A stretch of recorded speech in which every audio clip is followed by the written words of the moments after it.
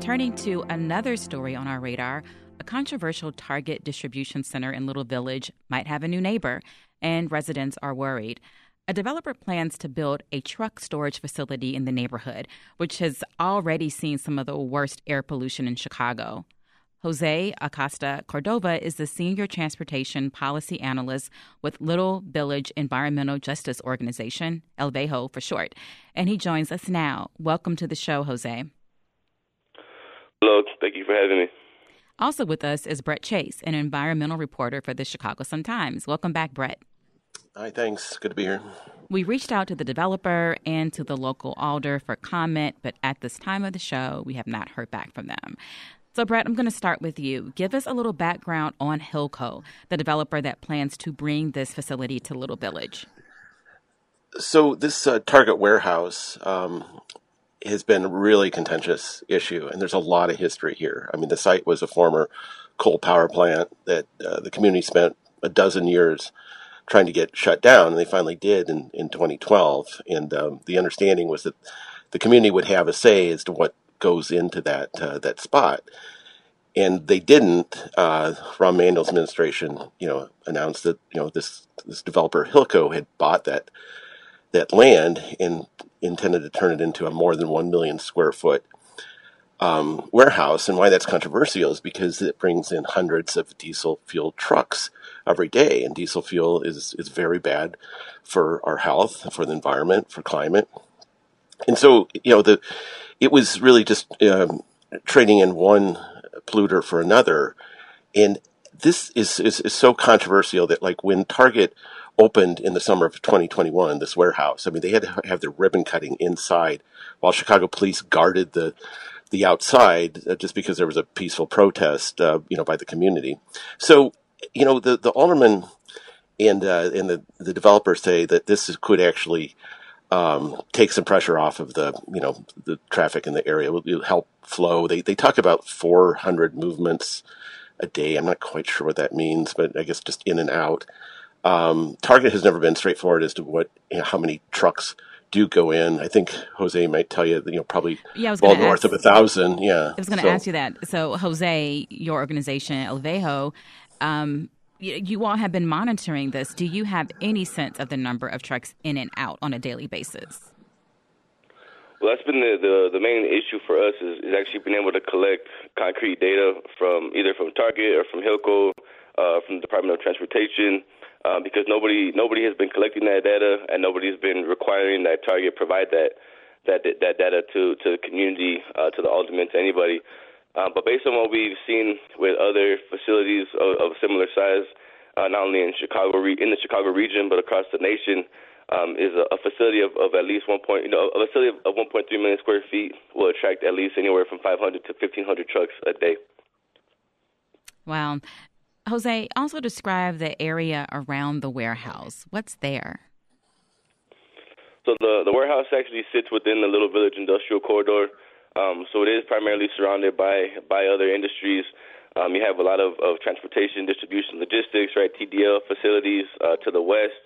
And then there's other facilities that surround it, like asphalt plants, oil and gas facilities, construction, rock crushing, metal crushing, waste management facilities. So there, in addition to the Target distribution center, you have a number of other facilities that attract significant truck traffic daily, right? So that's why one of the things that we've been trying to point out to our local aldermen, and as well as to the Department of Planning, Department of Transportation, to the mayor's office, to the Department of Public Health, that when we think about dealing with truck traffic at Target, it has to be a holistic conversation about truck traffic, not only within the Little Village Industrial Corridor, but across the southwest side of the city, and other parts of the city that attract heavy truck traffic, primarily like the southeast side.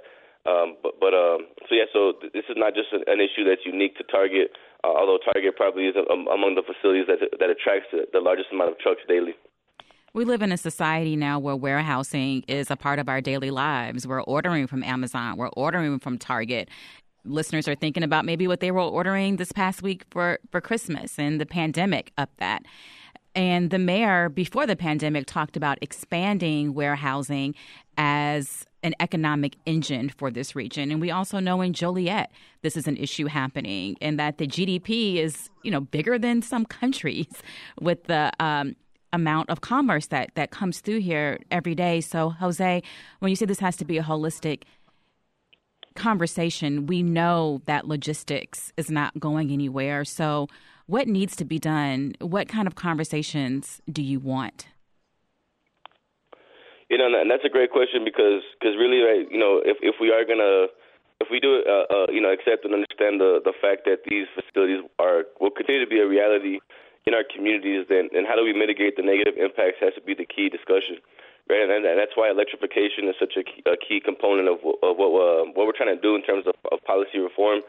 One of the things that a little bit, Elvejo as well as some partners, Respiratory Health Association and Warehouse Workers for Justice, who are based out in Joliet, we've actually come together to start a coalition, the Neighbors for an Equitable Transition to Zero Emission.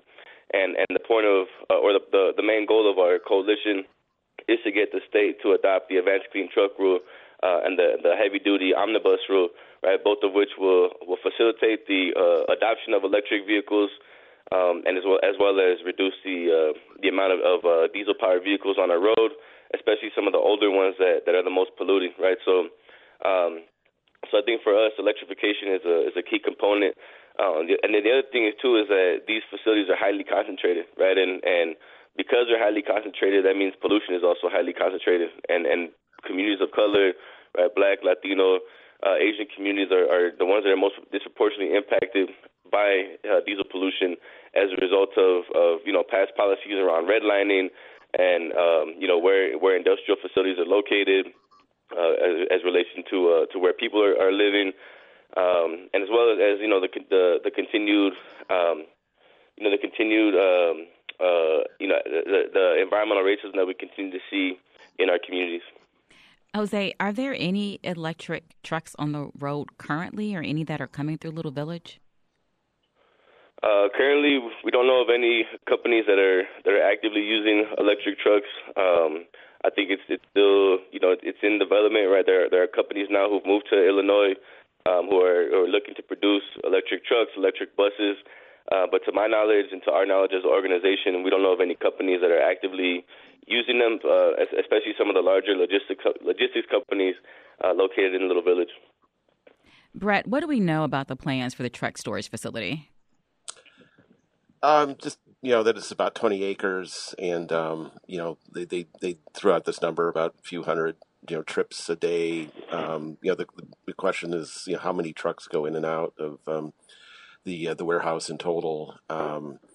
So it's I think there's gonna be a shop on the site, but it's largely for parking and kind of a staging area.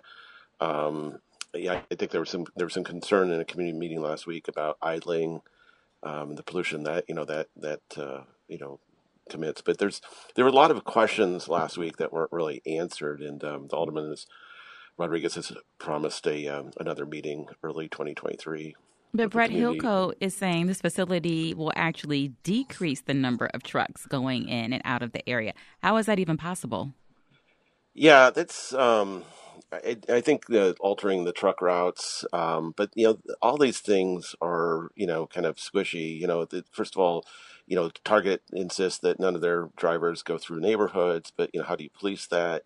Someone in the meeting last week said out-of-state drivers use GPS to get to the Target warehouse. So how is GPS telling them not to go through residential streets if that's the quickest route? And there's been a lot of anecdotal evidence that the trucks continue to go through the neighborhoods. That's another thing that Jose can speak to. Is like just that's a real big nuisance in this community, because there is a lot of residential around this industrial area, and people don't like these big trucks, these big polluting trucks. There's the safety of it too, but like the Unilever, the mayonnaise factory nearby. I mean that brings in hundreds of trucks, and that's just one example. This is Reset. I'm Natalie Moore in for Sasha Ann Simons. If you're just joining us, we're discussing plans for a new truck storage facility in Little Village. We're speaking with José Acosta-Cordova from Elvejo and Sun-Times reporter Brett Chase. Brett, Hilco has, as you mentioned, pledged to keep traffic off of the residential streets, but how does someone even begin policing that? What is their response when residents bring that up? Yeah, I don't think they have a full answer for it. I mean, it's they're in the real estate development business. They're not really into controlling that kind of thing. I mean, that's really, and it's a good question. Who is supposed to police it, and who actually follows the rules. Jose, what kind of pledges do you all want from Hilco going forward? Well, I mean, from Hilco specifically, we would definitely like more transparency in the process of development. Right? I mean, this is the fact that this meeting was held last week, right, and they've actually been working on site for many months already. Is really indicative of how they've approached their development. With the original distribution center, right, where they really, did not care what the community wanted. They were like, we have a vision for the site. We want to do this large distribution center regardless of how it's going to impact the local community, regardless of how it's going to impact air pollution, truck traffic, right? So what we like to see in general from Hilco is more transparency. As far as what they can do on site, they can require Target to electrify their fleets, or they can require, if it's not Target, whoever that's actually leasing the building, to require, they can require them to electrify their fleets over, a certain time period if it's something that can be done overnight, obviously.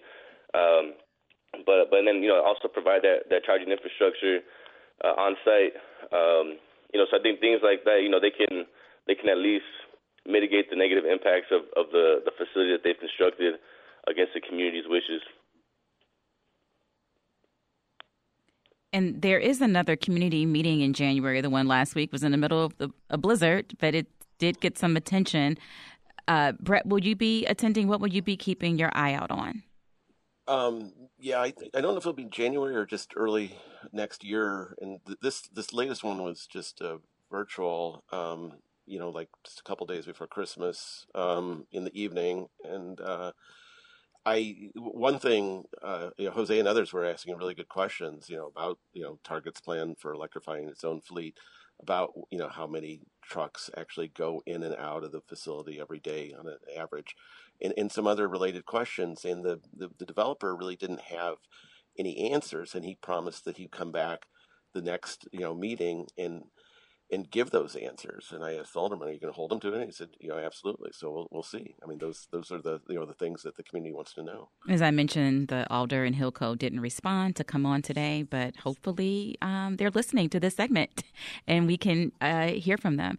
We've been talking to Brett Chase, environmental reporter for the Chicago Sun-Times. Thank you, Brett. And José Acosta-Cordova, senior transportation policy analyst with Alvejo. And he's going to be sticking around for another conversation about EPA's new regulation on emissions from diesel trucks.